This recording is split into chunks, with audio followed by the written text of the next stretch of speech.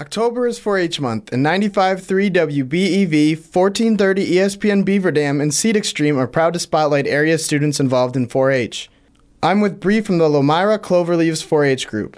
What motivated you to join 4-H? My mom did it growing up, and I joined when I was really young in first grade, I think.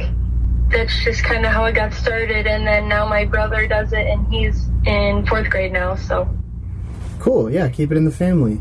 What would you say is your favorite memory since joining? Definitely the potlucks that we have. We have a Thanksgiving potluck, and every member brings their entire family, and everyone brings food, and we play games, and it's also achievement night, so we get to look at everyone's achievements and stuff, so that's a really fun night each year. What projects are you currently working on? Currently, child development is my biggest project because it's somewhere where I want to go as a career path, so I like to do that to relate to that, so I do a lot of child development. Do you have any mentors or people within the club that you look up to? I definitely look up to Vicky Fink, who is our club leader.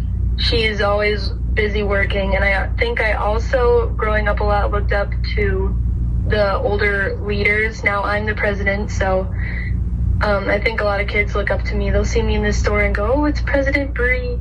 So I think that's cool.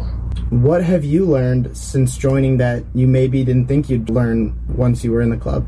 I think I learned a lot of just different skills, like talking to people.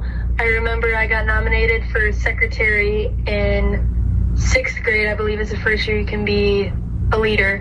And I went home crying that night because I have a very big fear of talking in front of people and talking to people.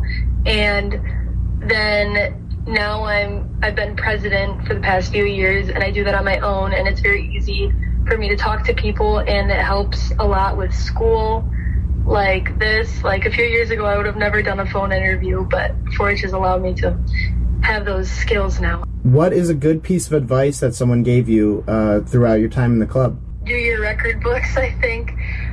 Vicky always tells us to do our record books, and it helps a lot when looking at colleges, because when colleges ask for things like that you do volunteering-wise, having your record book there helps a lot.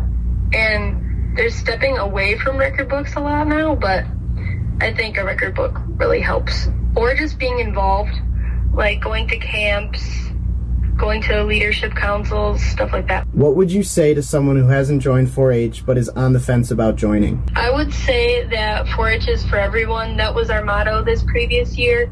I think a lot of kids think 4-H is just for people like country kids who want to show cows and stuff, but there's so many opportunities through 4-H, and I think that it's really for everyone, and that, like, I'm in child development. That's not necessarily, I'm not showing an animal or anything. There's a lot of variety.